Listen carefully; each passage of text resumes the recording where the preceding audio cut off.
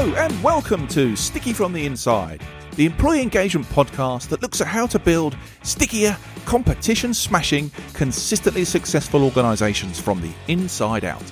I'm your host, Andy Gorham, and I'm on a mission to help more businesses turn the lights on behind the eyes of their employees, light the fires within them, and create tons more success for everyone.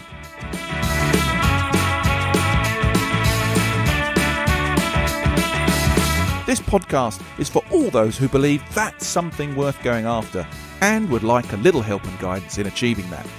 Each episode, we dive into the topics that can help create what I call stickier businesses.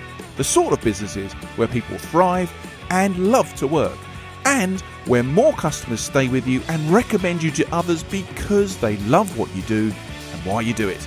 So, if you want to take the tricky out of being sticky, listen on. Okay then, today's topic might feel a little left field, but bear with me. This podcast is here to help people get better at understanding what it takes to build more engaging places to work that smash the competition and hold on to more of their top talent. But sometimes things go wrong. So wrong, in fact, that communication, the backbone of engagement, breaks down completely. And you have to bring in someone to get people talking again and find solutions. That person is a mediator. Now, usually this is seen as the last chance saloon for both parties. But my guest today sees it very differently. He thinks such situations can be the catalyst for healthy, productive, and meaningful go-forward relationships and can help build more engaged workforces. Bang on message for this podcast then. So Pete Colby is the owner of Pragmatism. And if ever there was a Ron Seal name for a company, there is one.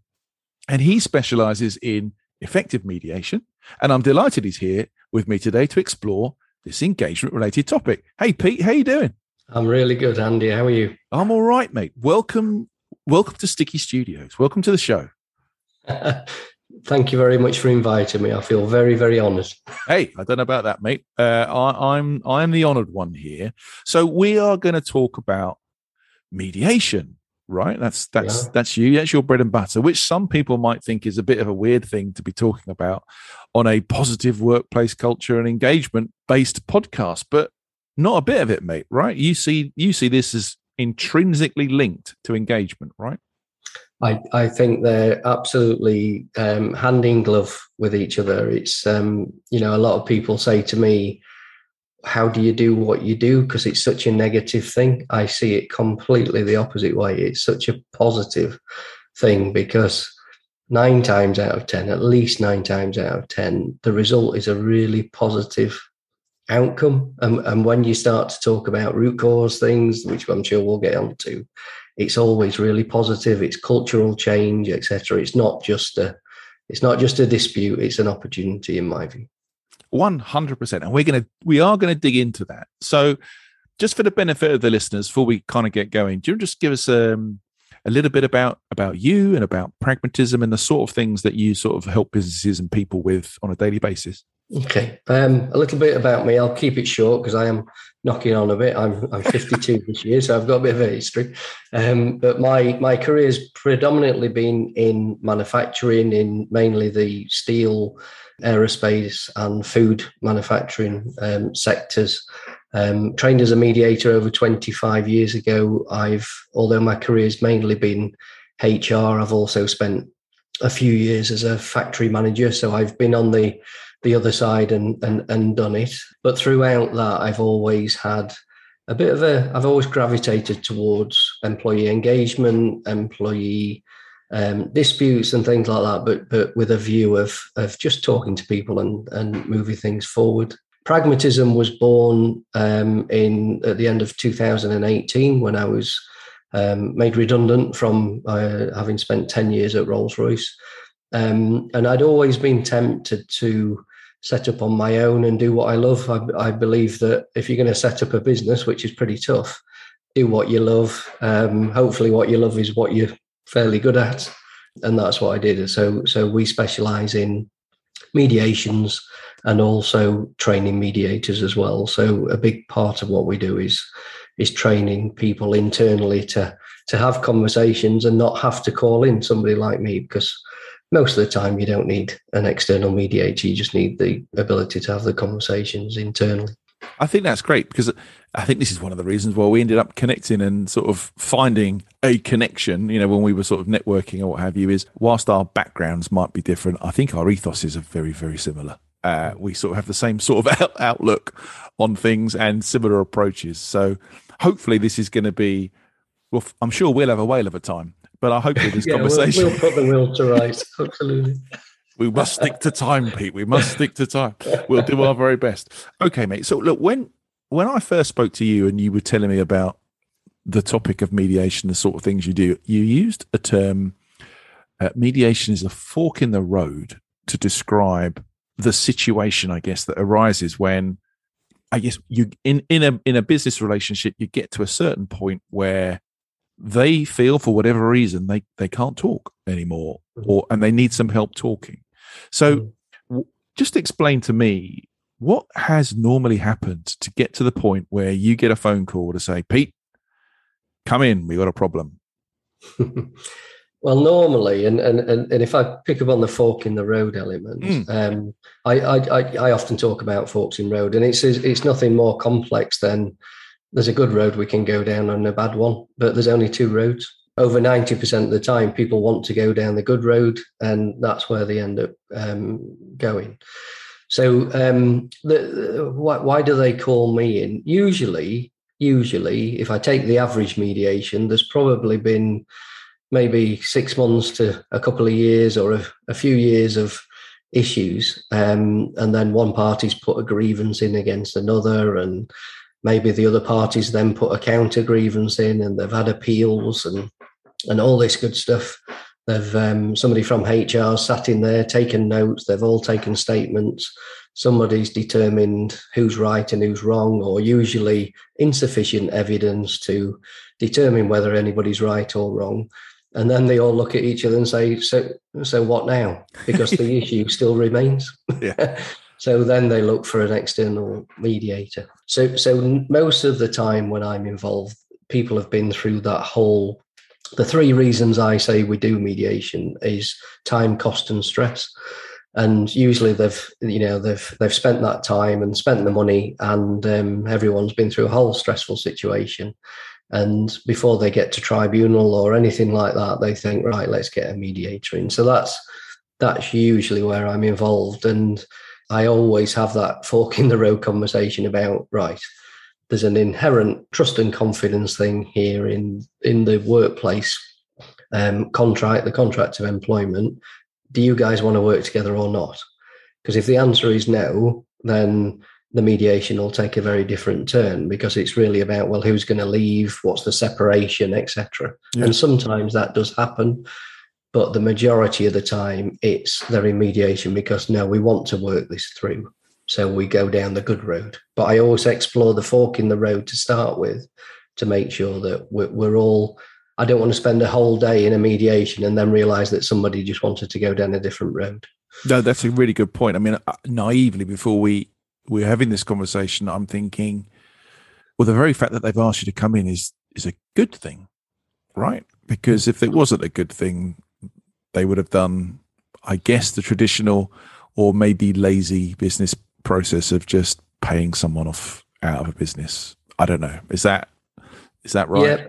Yeah, that happens. And settlement agreements, as they're now called, they used to be called compromise agreements, but now settlement agreements, they've got a really useful place in things. And it's a mutual separation of the employment contract. So nobody's sacking anybody, nobody's resigning. It's a mutual agreement.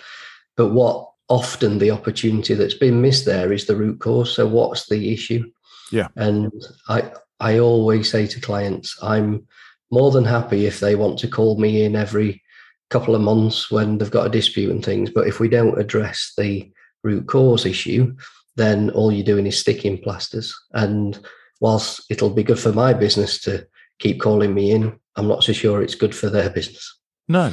I'm interested also to sort of hear that you say that these things could have been going on for 2 or 3 years or so. So in the main, is it a series of incremental steps and neglect, if you like, in communication terms over a long period of time, or one enormous kind of bust up that just is irrevocable? I mean, what's the balance of play here for you? Occasionally, I'll get something that's out of the blue and it's a one-off blow up. For example, I had one where somebody had an affair with somebody's wife. So for fairly understandable reasons, they didn't get on and they fell out. So it was it had happened within the last few weeks. That's very rare. Yeah. Usually it's a culmination of days, weeks, months, years of relationships not being right. And eventually, so the relatively small issue that blows everything up is the straw that broke the camel's back. But it's when I explore things, it's been going on for a long time. Hence the internal mediation skills type of approach on training, because I talk a lot about buds and nipping them in, nipping things in the bud. And it's usually a case of, if we'd have had that conversation months or years ago, we wouldn't have put each other through the stress and strains of grievances, etc. I think that's a good point, because I talk quite a bit about, from a leadership and management perspective, the duty you have your colleagues, employees, whichever relationship you've got with people, to manage them properly, to kind of praise the good stuff, to pick up the bad stuff, right? But I'm looking at that from a manager or leader to employee perspective. But in this situation, I suspect there's bad practice on both sides, right? There's leaders not doing those things and letting things go for years that end up, breeding bad behavior from an employee, which they then can't stomach anymore. But also must be the other way around from the employee perspective. Is there a balance from what you see, or is there one bit of the relationship that's predominantly skewed the wrong way across what you see? It's all about perspectives, isn't it? And we all know in leadership world that perspectives are reality and all that good stuff. And it's a really easy thing to say, but it's not quite as easy to understand, which is why we invest so much time in mediation. Sometimes people think, when are we going to get onto the actual issue?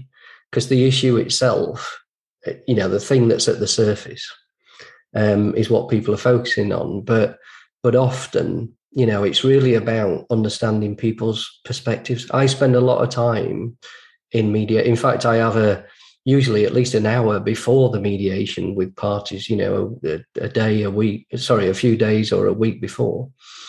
And I don't even talk about the issue, because I want to know about them as people.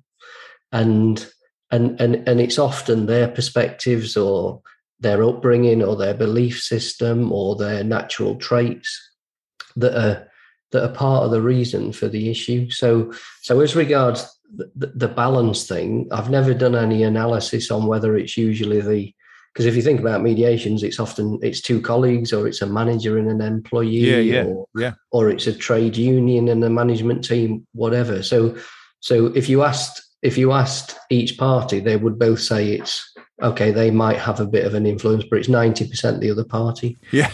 If I did an analysis, it's probably pretty even, because it usually comes down to not understanding each other and not understanding each other's perspective. So perspectives is a huge part of what we do, and a lot of the things like active listening that we all know and love. It's so important, because it is about understanding those perspectives. So that sounds like a bit of a politician's answer, as regards I've not really answered the question, but it's really about that balance and perspectives. No, not at all, mate, actually, because a lot of that, again, probably poor questioning and actually lack of understanding from my perspective. But when you talk about the parties involved, in my head, there was a natural tendency to think, oh, it's leader and subordinate issues. That's where it all comes from. But, it's obvious when you say it, but there are many, many different relationships that can get to this situation that needs mediation, right?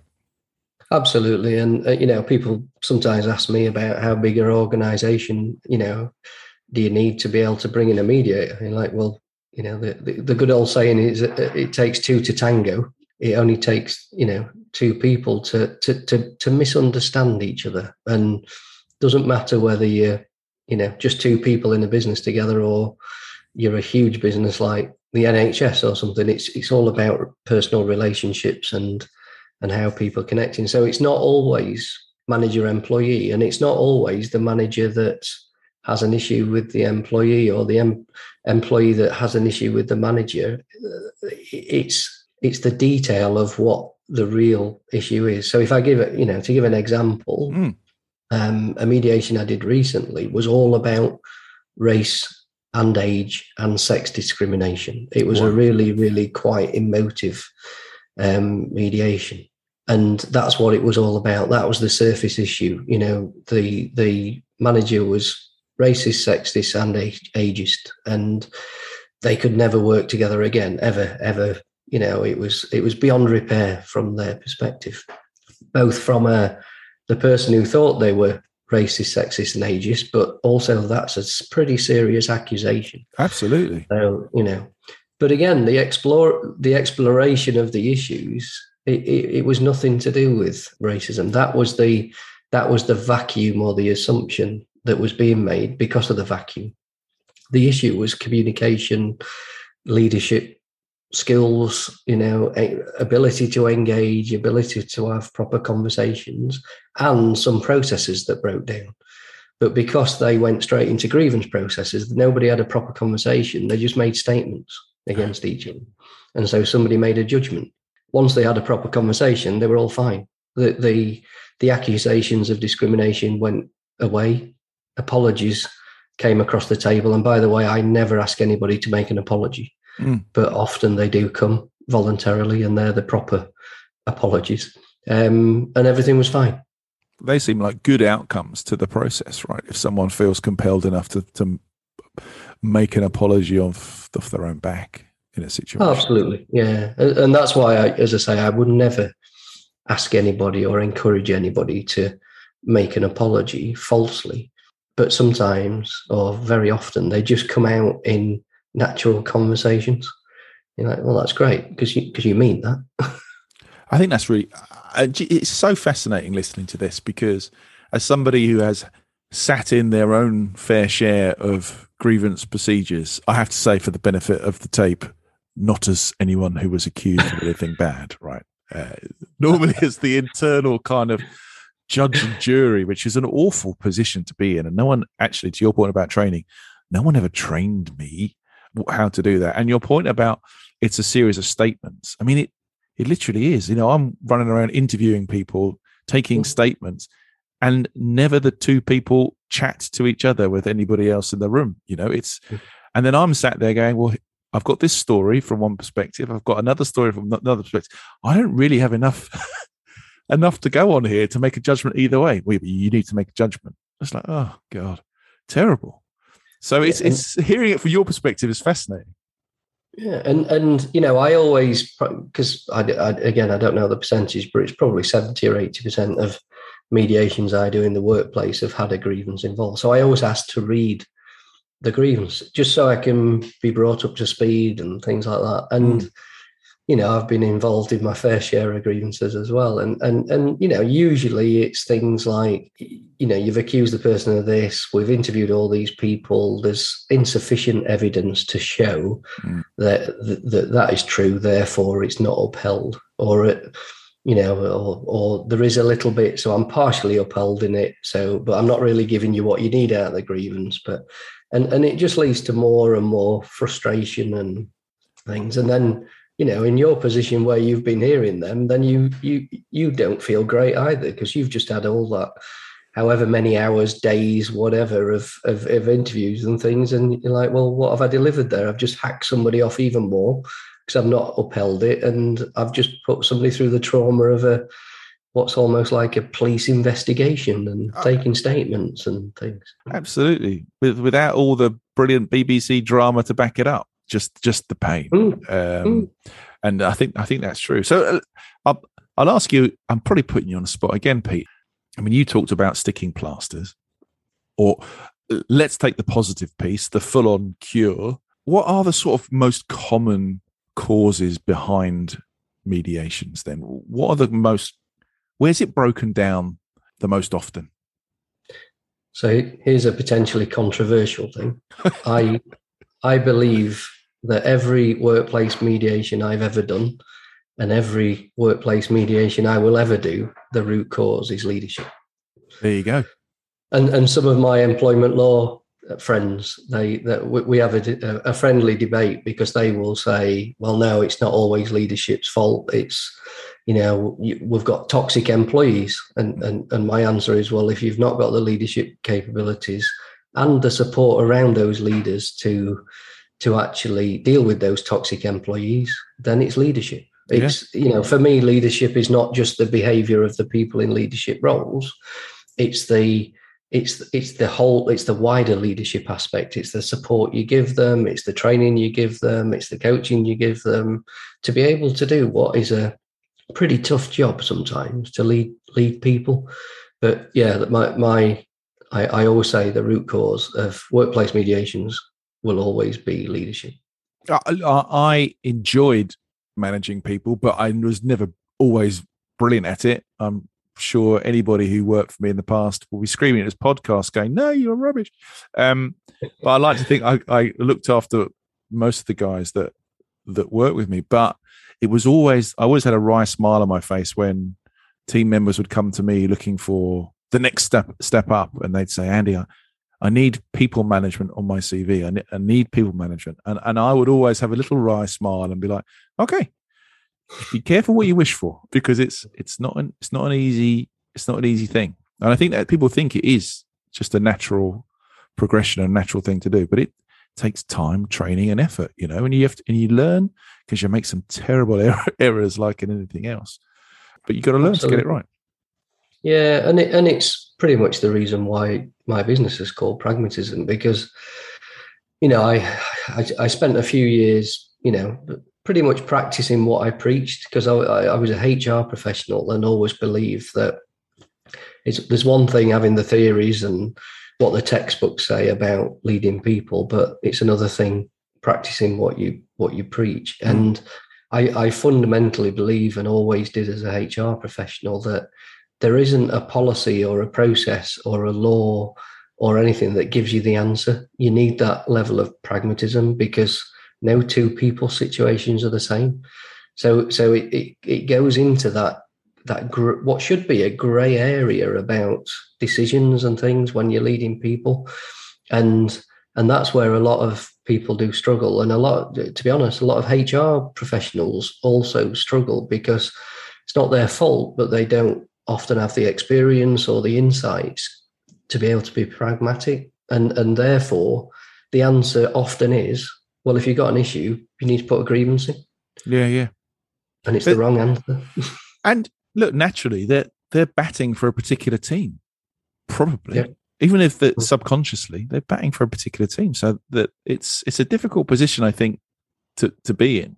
But let's dig into some of those causes again. So I think we've talked about communication being, leadership and communication being some biggies.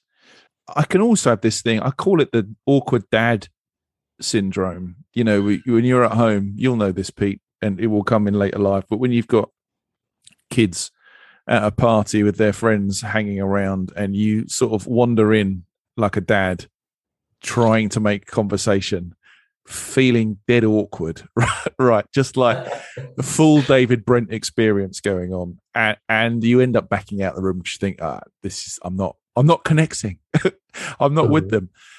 I mean, that must be quite a big issue for some people to deal with in leadership. Sometimes that sort of lack of connection, an element of detachment or connection between them and the team. Do you see that often in what you end up dealing with, like just like polar opposites, just finding it hard to communicate in that way, or what do you see? Yeah, completely. And whether it's team disputes or individual disputes, it comes up a lot. And people often laugh at me when, so somebody on the shop floor, for example, if I'm saying, don't underestimate how scary it is for a manager to come down to your shop floor and talk to you, and they laugh. because they do understand how scary it is for them to come up to the boardroom or to HR or whatever. They get that, that's scary. But why should a manager who's paid all this money and got all this experience be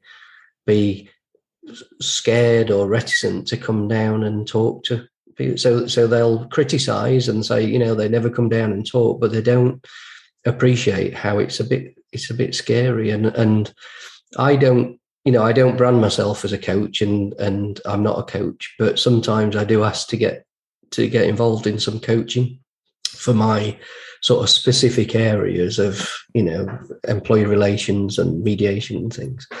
And, I've had examples with managers where I've literally taken them down to their own shop floors and, got them a pair of safety shoes, and we've walked the shop floor.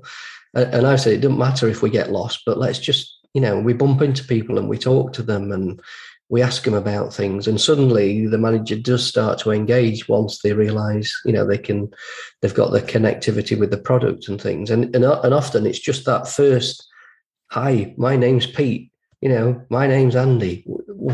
This is what we do. How's things? That sort of thing. And it's almost like people forget that we're just human beings, and people like to be talked to. But I do understand now it's scary, especially in that it's not that the people, it's the environment that they're in. Yeah, and the more you put it off, the worse it becomes in your head to do it. But it's a crazy thought that there's not enough chat going on, but it comes back to perspectives again, like you sort of said. The manager, I don't want to go down into there. It's like a bear pit. It's a bear pit on the floor. They're going to eat me alive. I don't know what to talk. I don't know what to talk to them about. Oh my God. And vice versa. Oh, here he comes. Here comes the suit. What's he going? I don't know. I'm not going to understand him. Blah blah blah. And it's just nuts, isn't it? I mean, it's just silly. Yeah, absolutely. I helped one manager once where it was interesting because he said everybody's too busy, aren't they, to do anything like talk to people and things like that. Yet when you do it, you realize that that's the most valuable part of your day. You've actually talked to somebody and got some insights and, all this stuff. Because I'm a huge believer in insights actually change your thinking. Thinking changes your behavior. Your behavior is what changes your results. But it's getting those insights. And this one particular manager was far too busy to do any of this talking to people rubbish. So we looked at where he parked his car and where his office was. Right. And he had quite a long walk around the factory. So he had to walk right around the perimeter of the factory to get to his office. And I said to him, why don't you just walk through it? Because you'll save time then. You'll save time by walking through. But what you could do is then invest that time back in and say hello to a few people. And so we tried it with him. And it was just the confidence thing of walking through that dreaded factory and the fact that he might get bombarded with people. So he'd rather walk around it. But when he did, he started to walk through it. And then he started to wear his polo shirt instead of his suit and tie and things because he felt it was a bit of a barrier for him. And I know he spends a lot of time now talking to people on the shop floor because it's a return on investment for him. He's that type of person. He looks at it from a return on investment perspective, but he now gets that investing time talking to people is hugely beneficial for him in his job as well as a lot of other things. Well, absolutely. I mean, this is where we start to get into the positivity piece behind all of this, in that this is good for engagement. Engagement's good for productivity. Productivity is good for profitability. I mean, it's a lovely, beautiful, simple cycle when it works. But I bet he feels more confident. I bet he's got a better connection with his employees. I bet he's getting more ideas come out of the workers, to use the incorrect phrase, as well. I bet the whole situation for both parties is brighter as a result of doing something that simple. You could never take away from him now the time he spends on the shop floor every day talking to people. Brilliant. You could never. It's his number one priority because it affects everything. Yeah, and they will feel better about it too, right? The guys on the shop floor, they'll feel like they matter more than just being a number, which is great. So let's keep going on the positive piece about the outcomes of this stuff. And you've talked in the past to me about stress testing and planning for the future on the back of mediations, and thinking about how you can use the stuff that goes in and comes out of a mediation to kind of improve things going forward, which is your whole point about this is a positive catalyst for engagement. So what are the things that stand out in that arena for you? It is back to what I call the lost art of conversation. So when you look at one specific case of a mediation, a dispute, etc., so you could just walk away from that mediation and say, great, job done. But when you then think about, well, how could that have been nipped in the bud? How could you make that an opportunity for the future? So I'm a huge believer in, the whole thing about key performance indicators and, red, amber, green and all this lot.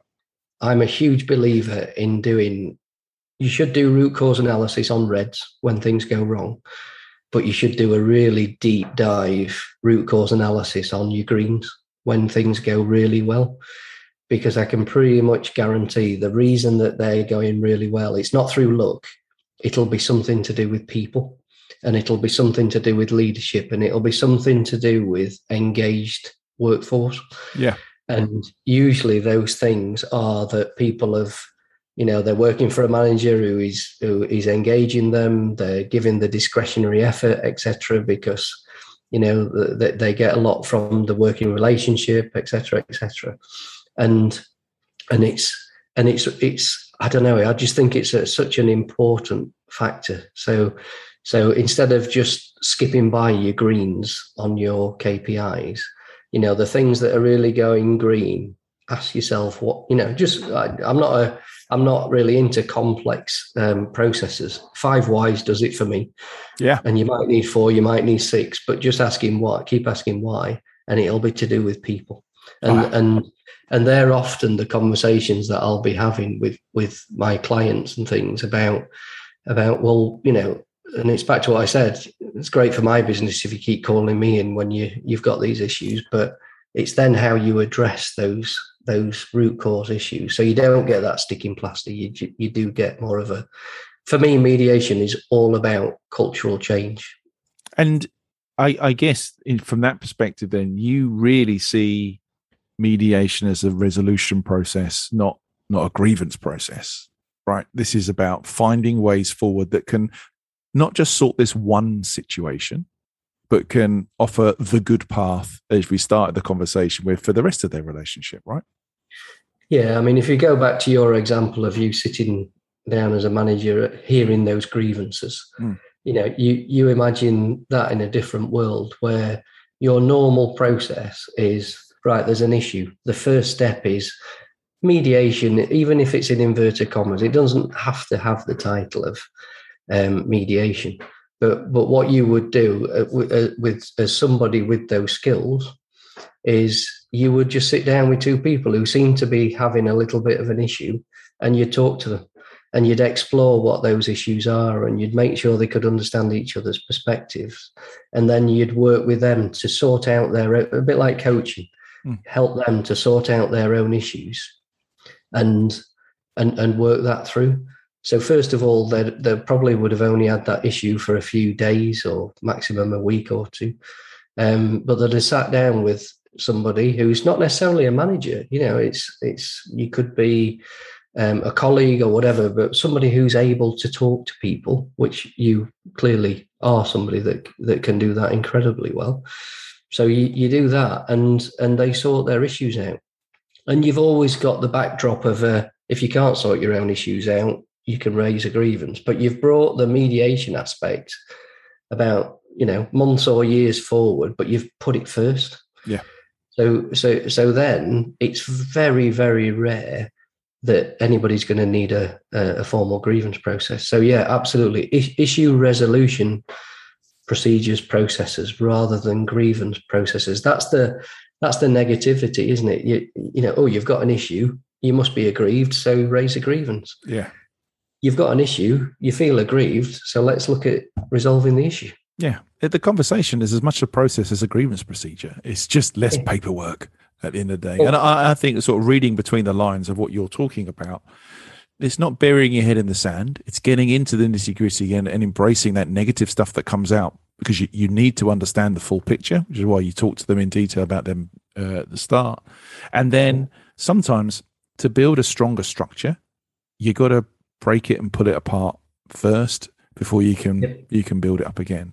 And I think that's what you're talking about. And to me, those are fundamental pieces of building a real basis of trust to go forward. And as I talk about a lot, trust is the ultimate foundation of engagement. I think, it's, if you without it, you can't build anything, certainly not sustainably. No, I mean, trust is, I'll never do a mediation where the word trust doesn't come up. And my view on trust is it's by far the biggest word in the dictionary.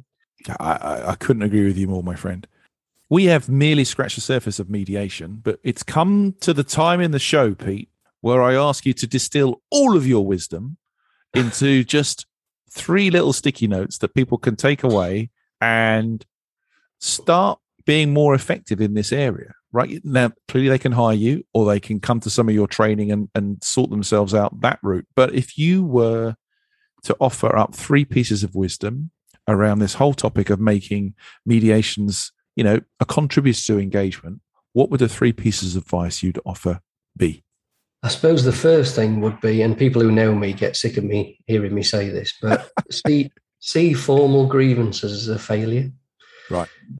And the reason I say that is for me, it's either, and most of the time, it's the failure of the organisation to sort things out informally, or occasionally it's the failure of an individual to have any sense of rationale. And that second part does happen sometimes.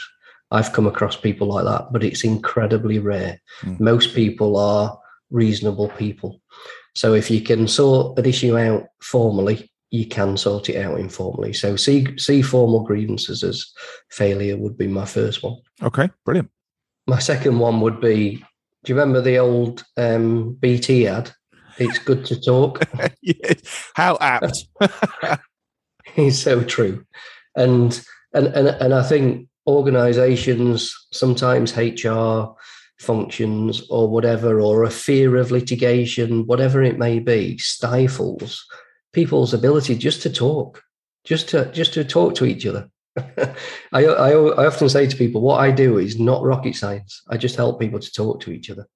So yeah, good to talk would be my second post-it. I think the third would be, I suppose it's in my strap line. My strap line is that there's always a solution with a touch of pragmatism. Nice. And it's true. As long as people are willing to listen to each other and things like that, people always say to me at the start of a mediation, can't see any solution to this at all. And I always say back, well, if you could, you wouldn't call me in, would you? Because if you could see a solution, you just implement it, wouldn't you? But there is always a solution. If people are willing to listen to each other and work together, and it's hard, but there is always a solution. So yeah, my 3 would be see formal grievances as a failure. It's good to talk, and there's always a solution. And that final one is such a great positive note to end on. Thank you for those. And thank you for your time, my friend. I've really enjoyed chatting with you. It's been an interesting insight for me into a world that caused me nothing but pain before, but finding the link between, what you do and engagement, I think is one people should take a good look at. So thank you for coming on. Absolutely. No, thank you very much for the invite. Really, it feels like we've been talking for about 5 minutes, as it always does when I talk to you, Andy. So thank you very much for inviting me. It's been a real pleasure. Absolute joy, my friend. Okay, thank you very much. That was Pete Colby from Pragmatism. If you'd like to find out a little bit more about some of the things we've talked about and Pete and his business, then please check out the show notes. So that concludes today's episode. I hope you've enjoyed it, found it interesting, and heard something maybe that will help you become a stickier, more successful business from the inside going forwards. If you have, please like, comment and subscribe. It really helps. I'm Andy Gorham, and you've been listening to the Sticky from the Inside podcast. Until next time, thanks for listening.